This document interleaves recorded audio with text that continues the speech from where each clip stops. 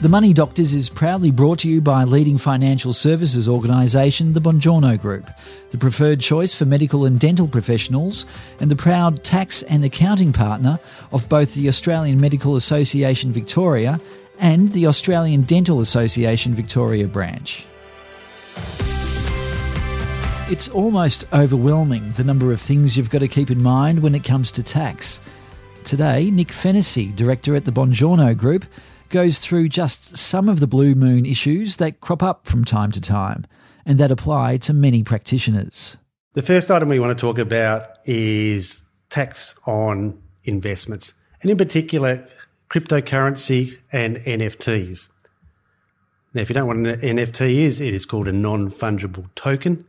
If you do invest in them, you will know about them. They're usually pictures or GIFs that are created and sold on the crypto market. Usually buy them for Bitcoin or Ethereum, Luna, or the alike. And they are considered by the tax office as a crypto as being like shares. So they are normal investments that if you buy and then sell, then you have to pay any applicable capital gains tax on any gain that you make. So they're traded the same as shares, treated the same as an investment property. You must have a tax incident once you sell those events. So you need to retain all your documentation. It doesn't matter whether they're on the Australian market or overseas markets. You need to be able to show that the tax office what you've bought them for and what you've sold them for.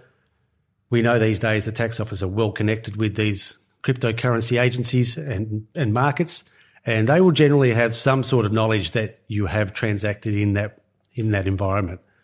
So it's up to you to then come back to the tax office in your tax return with the relevant details that you need to report to them.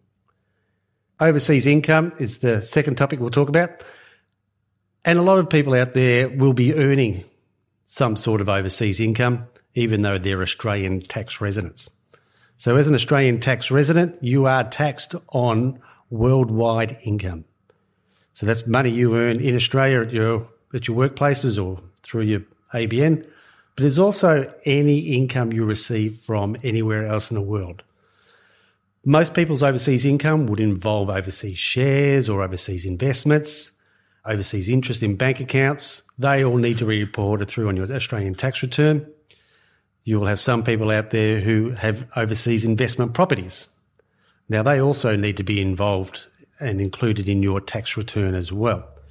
The tax office has many, many agreements with overseas countries, and if they find out that you haven't been reporting overseas income, then you can expect a knock on the door. So you need to include all overseas income in your Australian tax return.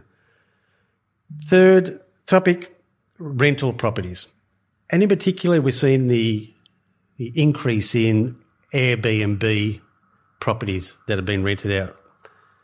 As in the previous point, we said the tax office has all these agreements with all these agencies about reporting information through to the tax office, and they do have an agreement with a lot of those Airbnb-style companies, be it Stays, Airbnb, whatever it is.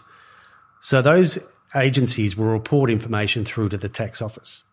Now, of course, as a legitimate investment property or rental property, you can claim all sorts of expenses so long as you also include the income. But you also have to be mindful that a lot of these places are not only used for investment purposes. A lot of people will actually use these properties at some point in the year for their personal usage.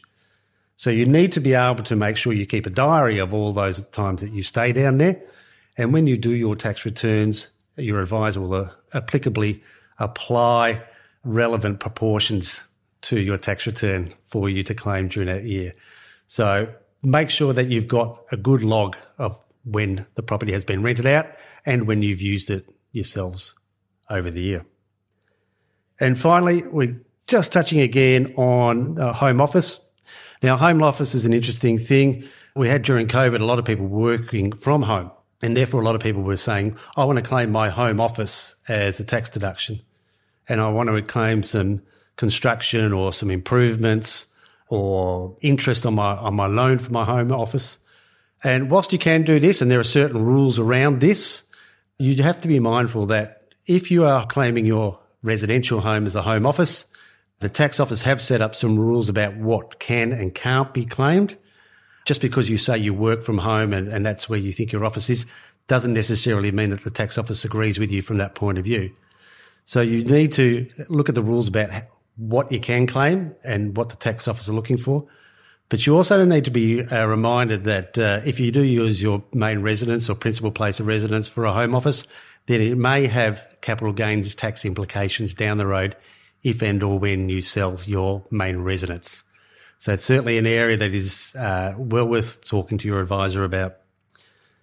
These are a few of the points that we see as Blue Mooners, and if you've got any questions about them, please let us know.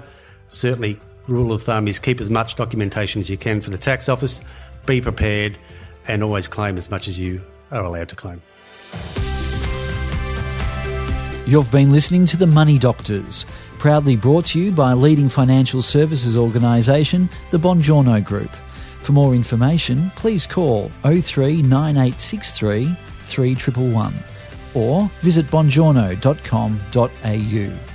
Please remember this general advice has been prepared without taking account of your objectives, financial situation or needs. You should consider the appropriateness of this advice before acting on it. If this general advice relates to acquiring a financial product, you should obtain a product disclosure statement before deciding to acquire the product.